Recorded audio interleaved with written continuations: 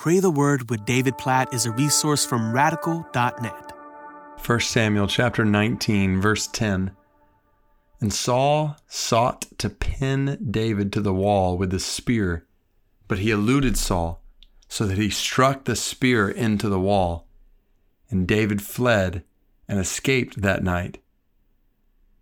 This is one of many attempts that Saul made to kill David out of jealousy for David. And one of the many times David escaped Saul's attempts. What I want to encourage you with, though, today and lead us to pray together according to, based on 1 Samuel chapter 19, verse 10, is the sovereign protection of God on display in this verse. See in this verse how God was protecting David from Saul's attempts to kill him.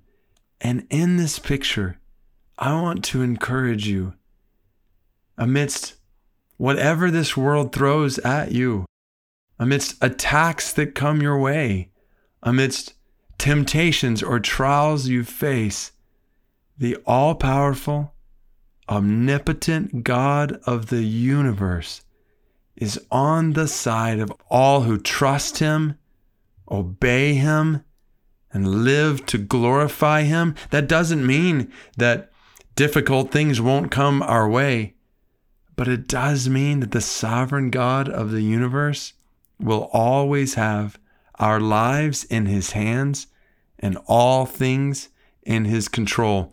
Charles Spurgeon once said, and I want to read this quote to you. It's a little bit lengthy, but I believe it'll be an encouragement to you. He said, "There is no attribute more comforting to God's children than that of God's sovereignty. Under the most adverse circumstances, in the most severe trials, they believe that sovereignty has ordained their afflictions, that sovereignty overrules them, and that sovereignty will sanctify them.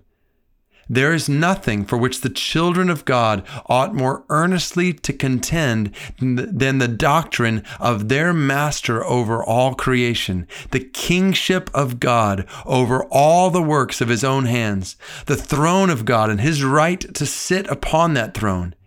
It is God upon the throne that we love to preach. It is God upon the throne whom we trust." And then he said, when you go through a trial, the sovereignty of God is the pillow upon which you lay your head.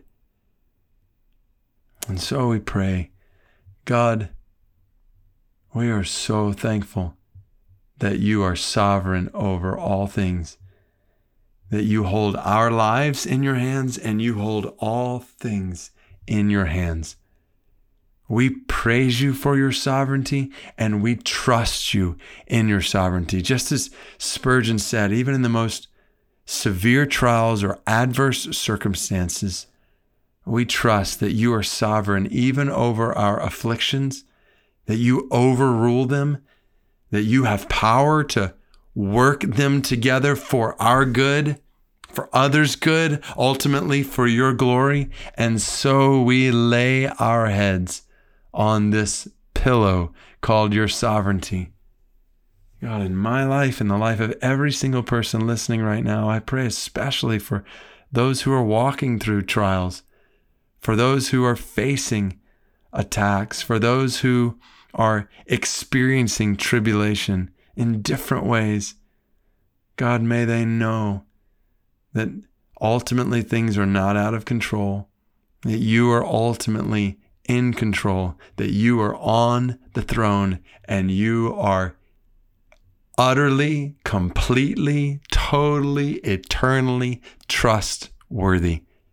And so we say together, we trust in You, in Your sovereign hand, in Your sovereign plan, and we pray You would be glorified to the full as we walk through trials, attacks, temptations, tribulations in our lives.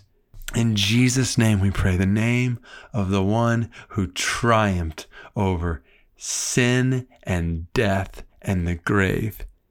In his name we pray these things. Amen.